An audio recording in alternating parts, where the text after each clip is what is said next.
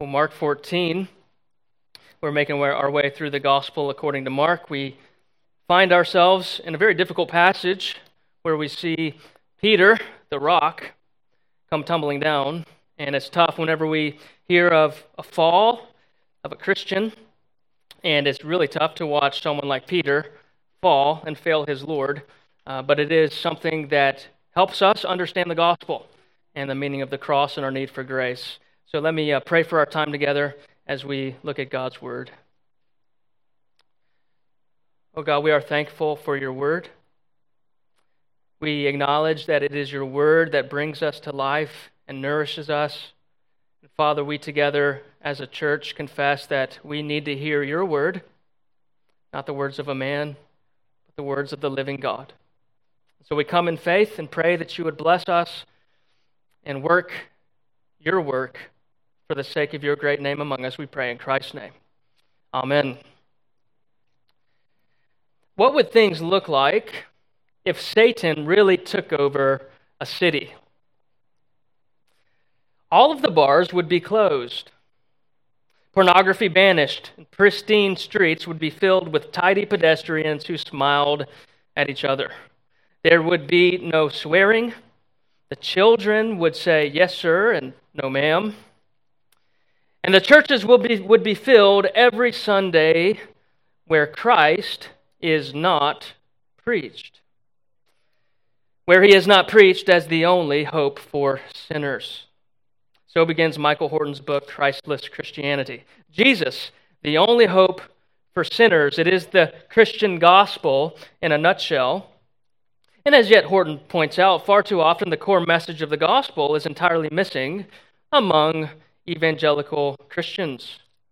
Rather, the Christian gospel is misconstrued as a life of morality. Jesus Christ is thought of as the absolute moral standard, and to be a Christian means nothing more than to follow his example. And this error, friends, is often demonstrated by the way people read the gospel accounts, Matthew, Mark, Luke, and John.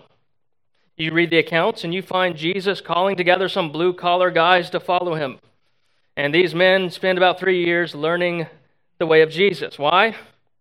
It's supposed that they might teach others to live like Jesus lived. And the cross, well, it becomes Jesus' final example of love. So that if you want to be like Jesus, look to the cross and sacrifice yourself on behalf of others. Serve others like Jesus served others. This is all that Christianity is and nothing more. Now, friends, while the Christian life certainly does seek to imitate Jesus, this approach to understanding the gospel accounts, and specifically Mark's gospel account, is proven incomplete when you consider Peter's fall in Mark chapter 14. In one night of intense pressure, his discipleship comes crashing down immediately before our eyes. And friends, this is no private failure. This is no secret sin of a man who is attempting to overcome his sin struggles. No, this is a public repudiation of Jesus Christ, and it becomes a fall.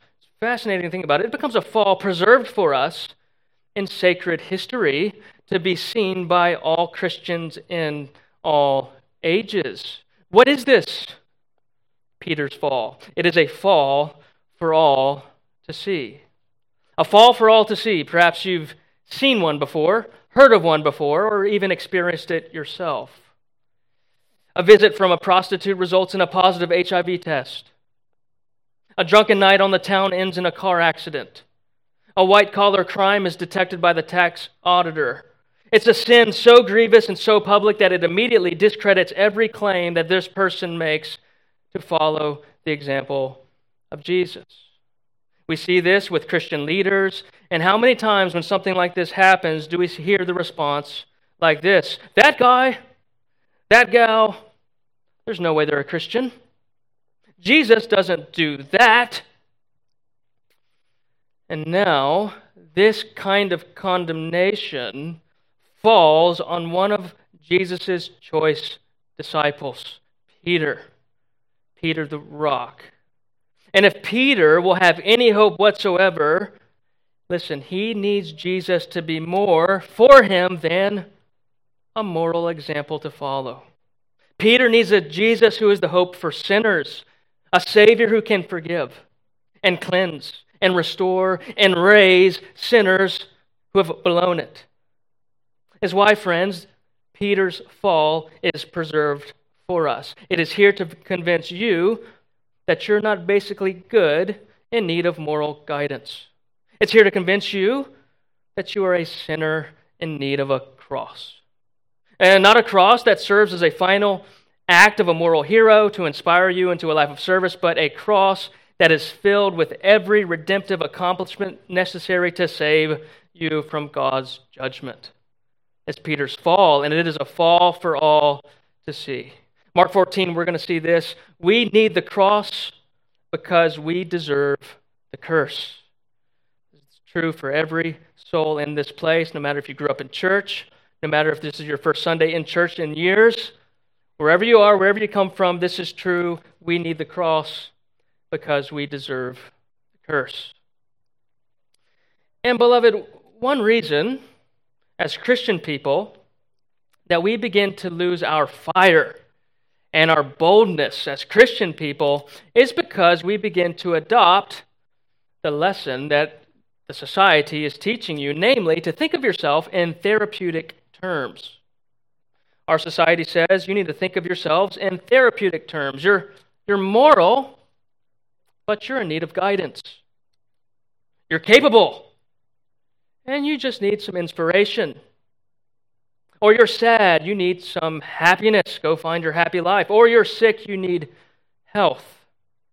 And when we begin to adopt this kind of view of ourselves, we begin to diminish the merits of the cross of Jesus, and our fire grows cold. We begin to cripple under the pressure of a society that does not want to hear the gospel. Peter's fall says, no, we are basically fundamentally sinners who need a cross. And this discovery and this rediscovery is going to unleash us to be a bold witness for Jesus Christ. Now, to convince us of this, Mark here does something with Jesus and Peter. He intentionally places the trial of Jesus side by side with another trial, the trial of Peter, we might say. Jesus has just been arrested by a small army of temple guards. They bring him to the high priest's home to try him. Notice verse 53, we read about the beginning of Jesus' trial. And they led Jesus to the high priest, and all the chief priests and the elders and the scribes came together. Now, these men make up the Sanhedrin. You can think of them as the Jewish Supreme Court. The high priest is the one with the most authority in the law. You can think of him like the chief justice. And so they're bringing him to trial. Now, ask yourself, why a trial? These men have authority. Why not take Jesus out immediately? Well, beloved, it is a trial that is required to function under the parameters of God's Old Testament law. And what is more, these are pragmatic men. They know they can't destroy Jesus without providing at least a legal basis before the crowds, who at this time are still pro-Jesus. And so under the cloak of darkness, at midnight, around that time, the legal proceedings begin. Jesus is on trial, and surprisingly, a defector arrives. A man who has just abandoned Jesus to save his own skin. Peter. Peter shows up. Apparently, this man is not satisfied with what his defection has said about his commitment level to Jesus, and so he arrives on scene. Notice 54, we see Peter arrive, and Peter had followed him at a distance right into the courtyard of the high priest, and he was sitting with the guards and warming himself at the fire. Notice here, Peter follows Jesus to the house at a distance. What does that tell you about Peter? On the one hand, he wants to witness the outcome of a man he's followed for 3 years. But he's at a distance. Tells us that he doesn't want to be caught as a secret disciple.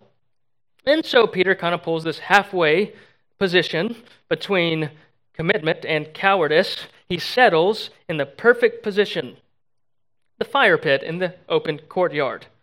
It's in the middle of the house, lots of open space. Here, he will be close enough to witness the trial proceedings of Jesus, but far away enough so that people won't recognize his identity.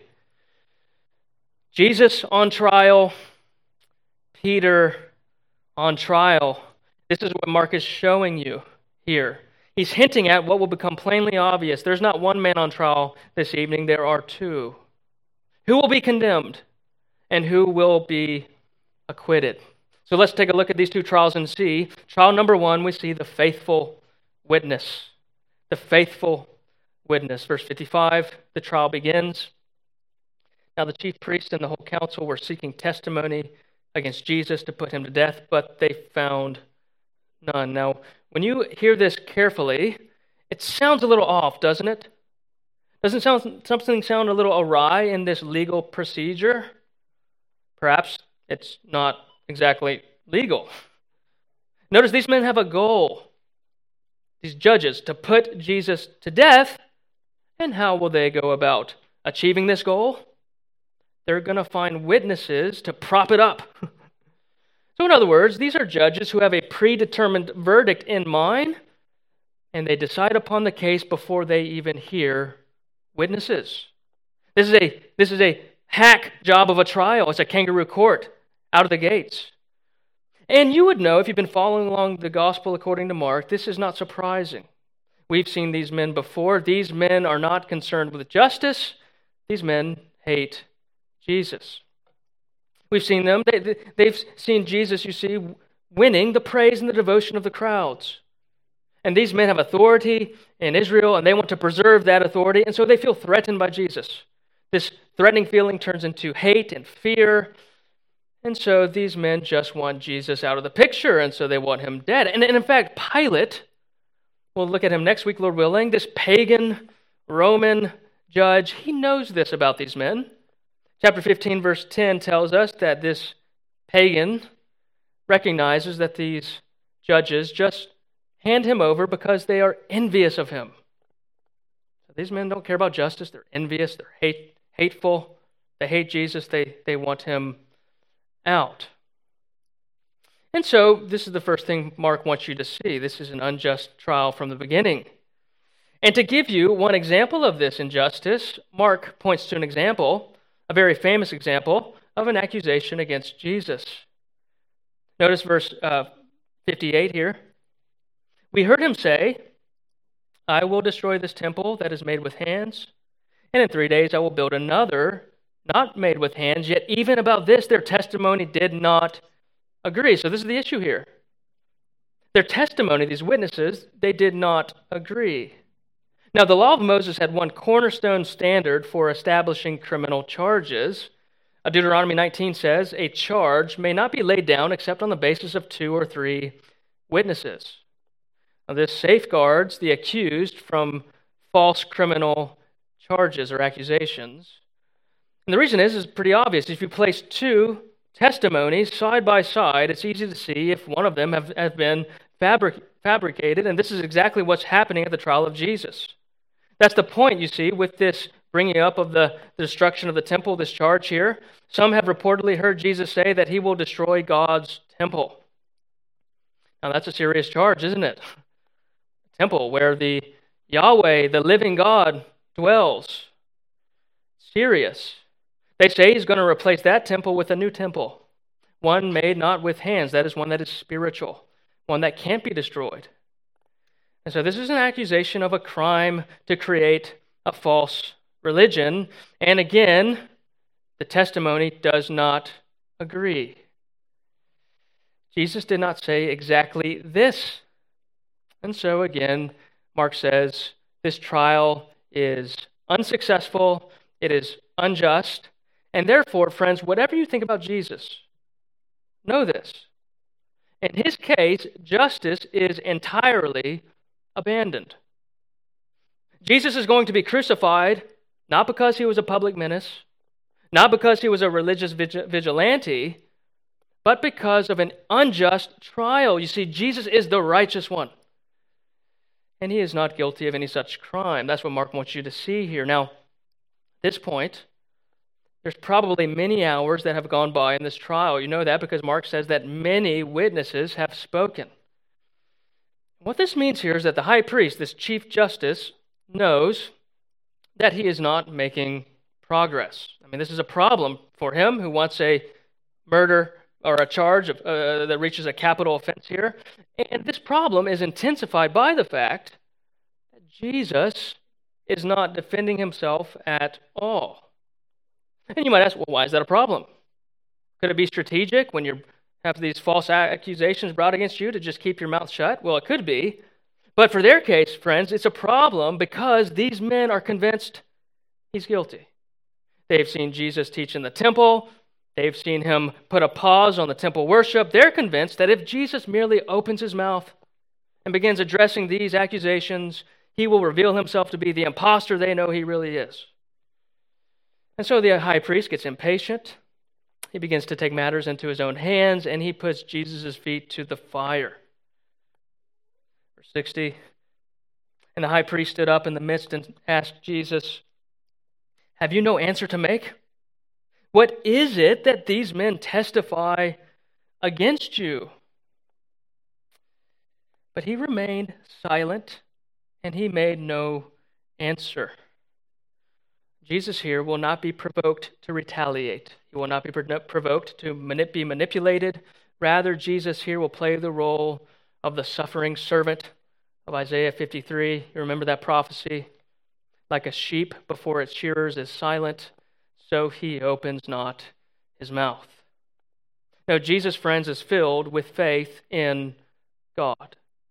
He does not take matters into his own hands, but instead he knows that his vindication belongs to God. Perhaps here, Jesus is praying Psalm 109:28, "Let them curse, but you will bless." Jesus trusts his Father and trusts his soul to the one who can vindicate him. And ironically, the one who is provoked is the high priest. Jesus' silent faith kind of wraps him up a bit. And this man, listen, he understands that if he cannot get Jesus to talk, he's going to be stuck in a judicial gridlock here. Time is of the essence. Their time is running out. The window of opportunity to try Jesus under the cloak of darkness will close. And they won't be able to kill Jesus. So now, watch, the high priest reaches here for the nuclear option. A direct accusation that he hopes will lead to a capital offense. He remained silent. He made no answer. And again, the high priest asked him, "Are you the Christ, the Son of the Blessed? Are you the Christ? Are you the Messiah? That is that Old Testament prophesied final king who will usher in the end of time, the kingdom of glory on earth, the one who is so close to God that God calls this Christ his beloved Son. Are you this Messiah?" And Jesus said, "I am. And you will see the Son of Man seated at the right hand of power and coming with the clouds of heaven." Unlike everyone else in this trial, Jesus testifies to the truth. And here we see, listen, the central truth that Mark has been pointing to us all along. Jesus of Nazareth, that one that you know will be rejected by the Jews and crucified by the Romans, this Jesus is the Christ, the Son of the living God. I am, he says. Now, to make sure that this high priest catches it, catches what he's saying, doesn't misunderstand Jesus, Jesus proves to the man that he knows exactly who the Messiah is. Jesus quotes two messianic prophecies. Psalm 110, verse 1 says that the Messiah will rule at the right hand of God. Daniel 7:13 says that the Christ will be coronated not on earth, but in heaven. And to emphasize the certainty of his identity, Jesus predicts that the high priest himself will see one day this Jesus fulfilling the prophecies before his very eyes. Talk about provocative here. Now, friends, don't forget that these men are not, again, motivated by justice, but by envy. And so when this high priest hears a confession to this magnitude, he must have been filled with delight. Haha, got him. And so what you see following here is not an act of genuine righteousness, it's a show of piety. Notice how he responds, verse 63. And the high priest tore his garments. He ripped his garments. It's a sign of being appalled in the sight of something unholy. And then he asks all the other judges to make a ruling right now without delay. He says, what further witnesses do you need? You have heard his blasphemy. What is your decision? And they all condemned him as deserving death. The high priest asserts to these judges here that they have witnessed Jesus committing blasphemy, a sin that must be punished by death, according to Leviticus chapter 16. Blasphemy. It is the most basic form of profaning God's holy name. Now, actually, if you look back on the Hebrew, to blaspheme literally means to pierce something through, to destroy it by punctuating it, by piercing it. And so, on a basic level, blasphemy is to pierce the name of Yahweh, to destroy the honor and the reputation and the holiness of Yahweh's name. Think of it this way. We say things like this all the time. He drug my name through the mud. Blasphemy is dragging the name of Yahweh through the mud. So these men are saying something like this. Jesus, you are a threat to the very heart of our worship of Yahweh. By you calling yourself Christ, you are dragging Yahweh's name through the mud. You deserve to die, Jesus. It's why we see this scene descend into wretched, hypocritical violence. Notice, they spit on him, 65. Some began to spit on him and to cover his face and to strike him, saying to him, prophesy. And the guards received him with blows. Why the mocking? Why the beating? These men believe that they have moral justification for this action. They say, God wants this Jesus to die. So by mocking him and beating him, they're saying to all, we're on God's side. In fact, we're giving Jesus less than he deserves. We're on the side of justice. We're on the side of holiness. And so these men are all in. This man deserves to be treated like trash. Does this strike you as conflicting with what you know about Jesus in the rest of Mark's gospel account? If you've been following along, you know that these men are missing one option that has not even crossed their minds, namely that Jesus is telling the truth. That Jesus is, in fact, the Messiah, the Christ. And that's what we see here. Jesus before men, boldly professing and testifying to the truth, I am the Christ. Jesus would rather be beaten, scorned, and misjudged than denying the truth. And here at the trial, Mark is providing you, this very day, solid evidence for why you can believe that Jesus is the Christ. His trial was unjust from the beginning. His silence aligns with Old Testament prophecy. Jesus refuses to deny the truth even at the cost of his own life. What does this tell you, friends? His testimony is reliable. His testimony is faithful. You can trust it. You can depend on it. You can build your life on it. You can even die for it. Who is Jesus? Jesus is the Christ, the Son of God. And how can you know? He is the faithful witness, the Amen, as Revelation says. Meanwhile, another trial begins. Trial number 2, the false witness. Verse 66, Mark shifts the scene back to Peter, who is keeping himself warm as he listens in to Jesus' trial. And as Peter was below in the courtyard, one of the servant girls of the high priest came, and seeing Peter warming himself, she looked at him and said, you also were with the Nazarene Jesus. So notice here the scene. A slave woman notices this man who appears to be a bit out of place. He's surrounded by these temple guards around a fire, and so she spots the man. She gives it a thought. She begins looking over who this man might be, and then it dawns on her. Oh yes, Jesus is famous for having 12 men who follows him around, 12 supporters. We saw him at the temple. This must be one of those supporters, one of those affiliates of Jesus. And so she points the finger at Peter and says, "You're one of those disciples, aren't you?" And unlike in the trial of Jesus, this accusation sticks. Peter knows he's cut. He's caught. Now notice, this confrontation for Peter is serious. Okay, this is not like if you haven't been around church for a while and you come to church on a Sunday and the pastor comes up to you and says, "Hey, are you new to the area?" That confrontation might make you feel a little awkward. Here, however, this accusation is deadly. The confrontation is deadly.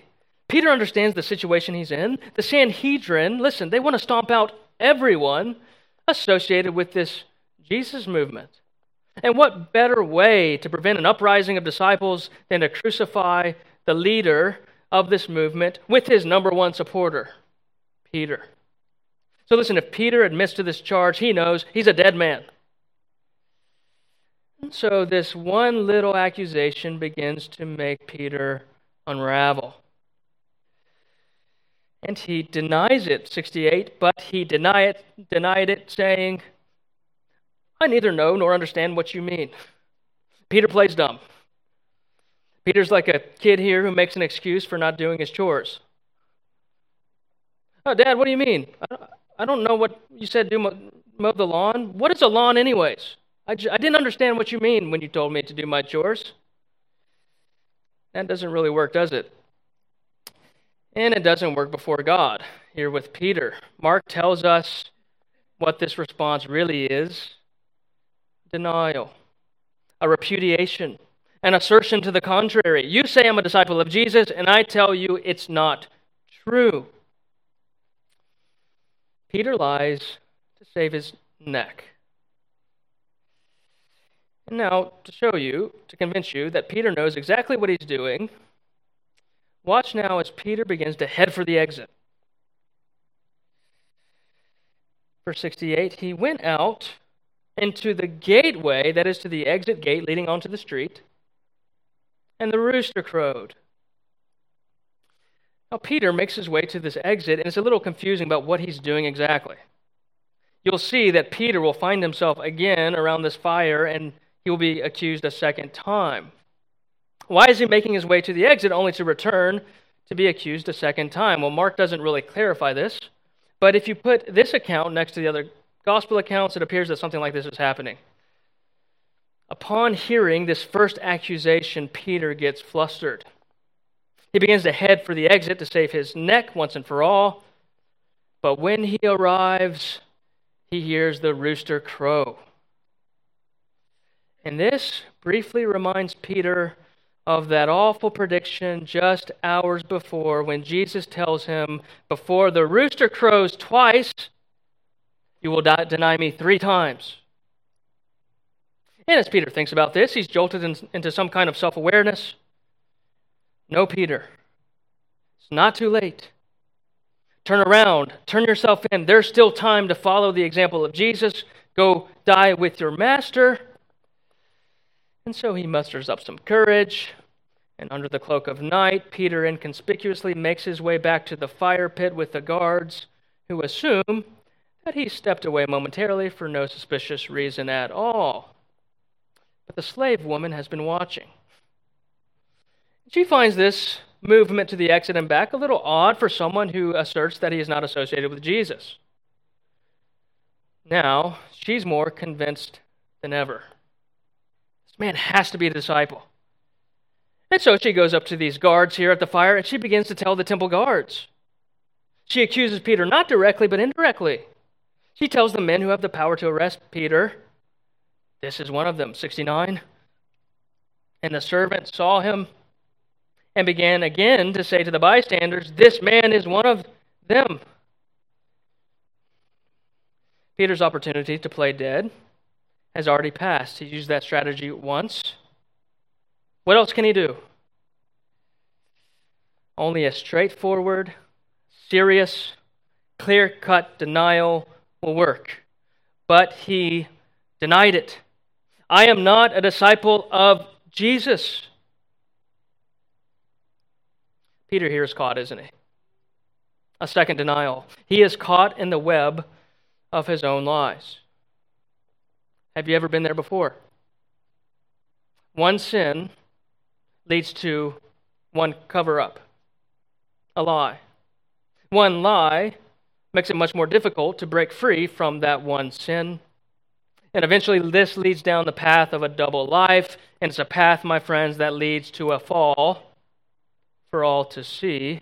Peter here is on the precipice of a fall like this, and a final accusation pushes him over the edge. But again, he denied it. And after a little while, the bystanders again said to Peter, "Certainly you are one of them, for you are a Galilean." So Matthew tells us that these men listen to Peter's accent. Peter, you see, is from the north, so he talks a little funny to these guys. And they know that Jesus selected all of his disciples from the north country, from Galilee, and they begin putting these pieces together. Certainly, yes, this man has to be a disciple of Jesus. Truly, assuredly, certainly. You're a disciple, aren't you? And now the pressure proves too much for Peter to handle. He doesn't want to die yet. He doesn't want to go die with Jesus. So Peter here reaches for his own nuclear option. He performs a religious ritual that was highly revered in Judaism in these days. He makes an oath. He makes an oath. It's the act of calling on God to take the witness stand on your behalf. It's like saying before men, God knows what I did. He knows it's true, and God himself can testify that I'm telling the truth. And to make this oath even more convincing, Peter binds himself to a penalty. 71, notice his response. But he began to invoke a curse on himself and to swear, that is to take an oath, "I do not know this man of whom you speak." Notice what Peter does here.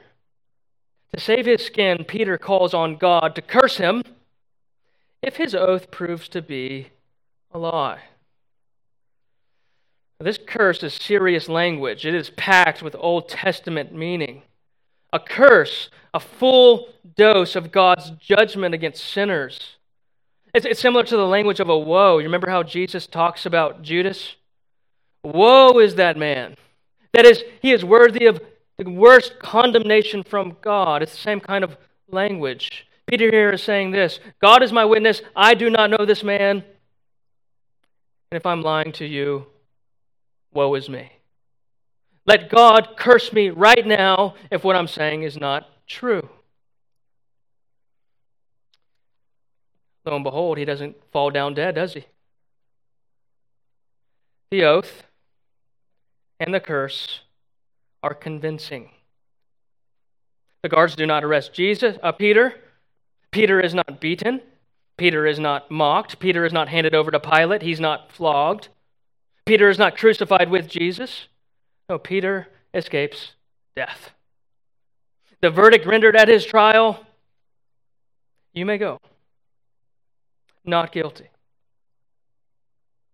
But Peter knows what he truly deserves, all accounting to the sound of a bird.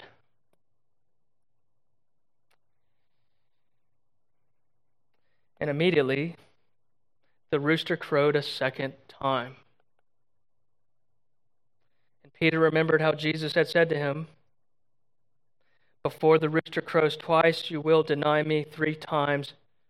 And he broke down and he wept.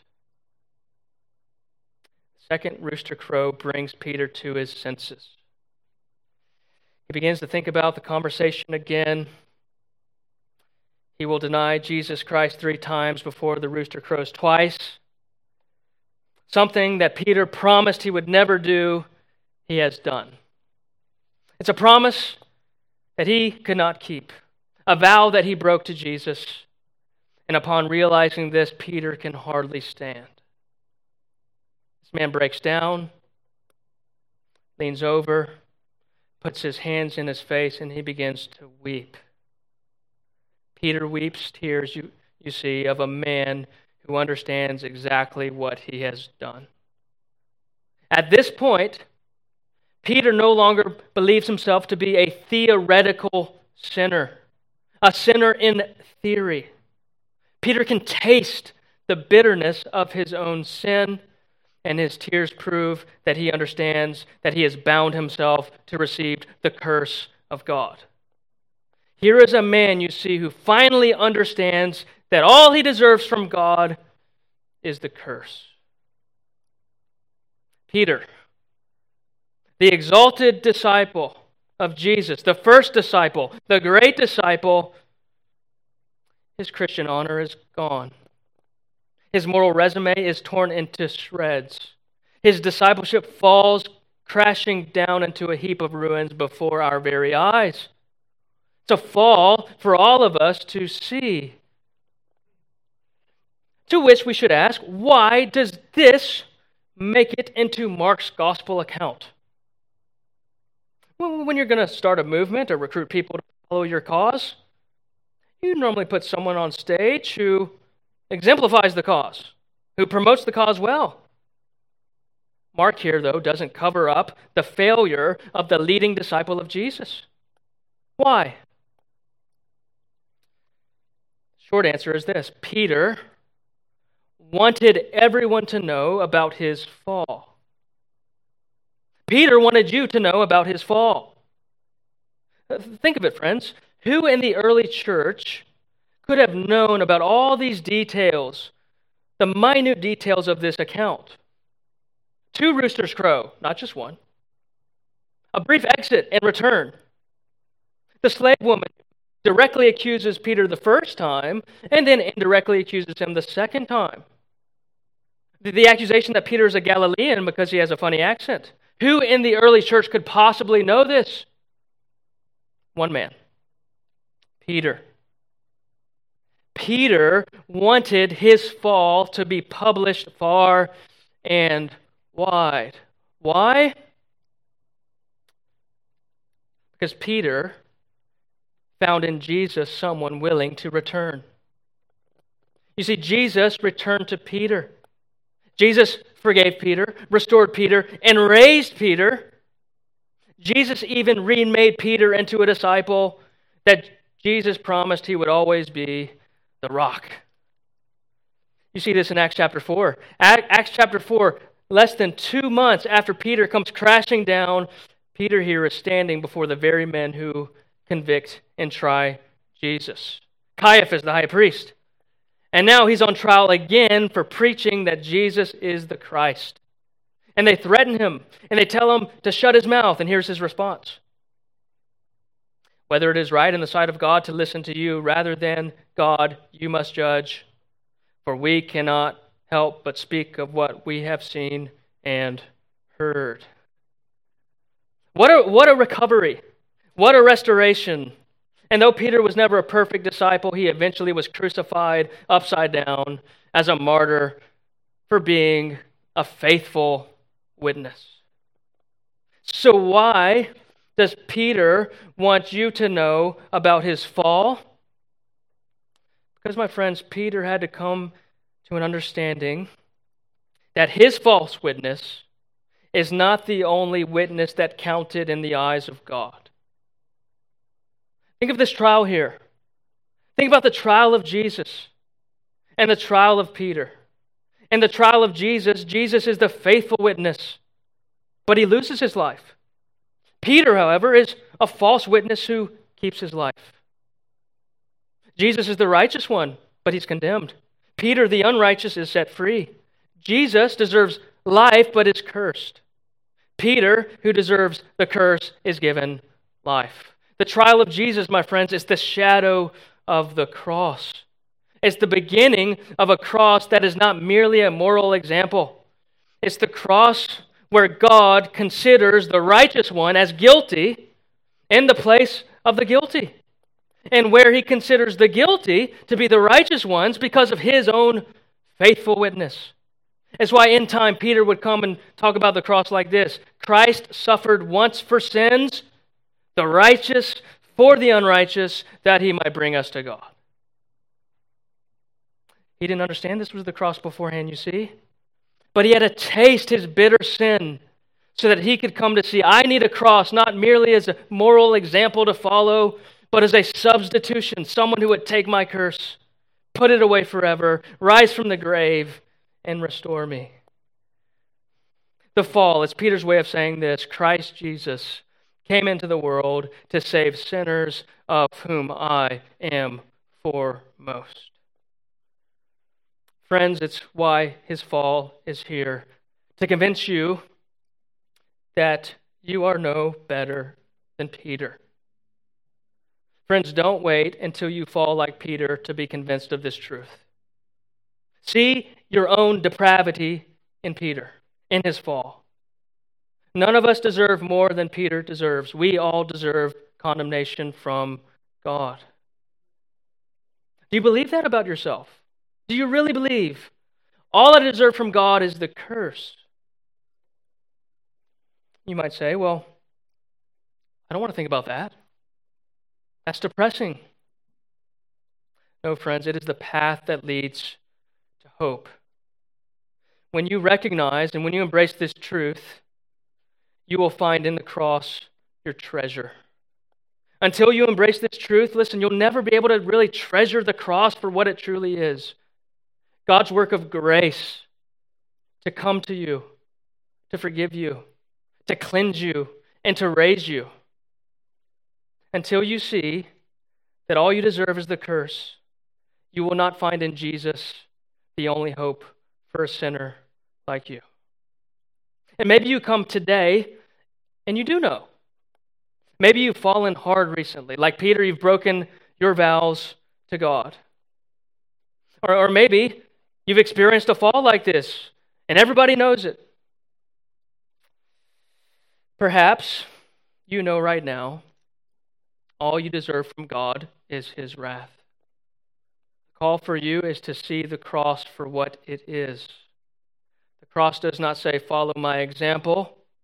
The cross says, come and be forgiven. In the cross, you see a Christ who returns to fallen sinners like yourself and forgives them completely, who restores them entirely, and who unleashes them to become bold witnesses for Jesus, who say, like Paul, Christ came into the world to save sinners, and I am among the worst of them all. The cross, friends, restores us. Listen, church, the more you are convinced of this truth, the more you know yourself to be deserving of only God's curse, listen, the more bold you will be in your witness for Jesus. Where does boldness before men come from? It comes from a love for God, a love for Christ. When Christ is your treasure, when he's your greatest love, you don't care what people think about you. You don't care what people will do to you, because you know you have in Christ a treasure that no one can take away. You have heaven itself waiting for you, so that even if they kill you, they're just ushering you to heaven's splendor. The people who are the most bold for Christ say with John Newton, I am a great sinner, but I have a great Savior. He's our treasure. You can't lose anything if you have Jesus. So friends, let's embrace this truth about ourselves. We are not fundamentally moral people who need guidance. We're not fundamentally sad people who need happiness. We are not fundamentally weak people who need a little strength. No, we are fundamentally sinners who deserve God's wrath, but thanks be to God, he has given us grace in Jesus. He has forgiven us, restored us, and raised us. and let's boldly preach our Christ until he comes. Let's pray. Father, we are so thankful that there is hope for sinners like us. We see in our brother Peter a man who blew it. But more than that, we see in Peter a Christ who can restore the worst of sinners, to remake him, to give him a hope.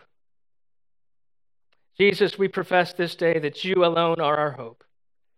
And we thank you so much that we have hope in Christ. In his name we pray. Amen.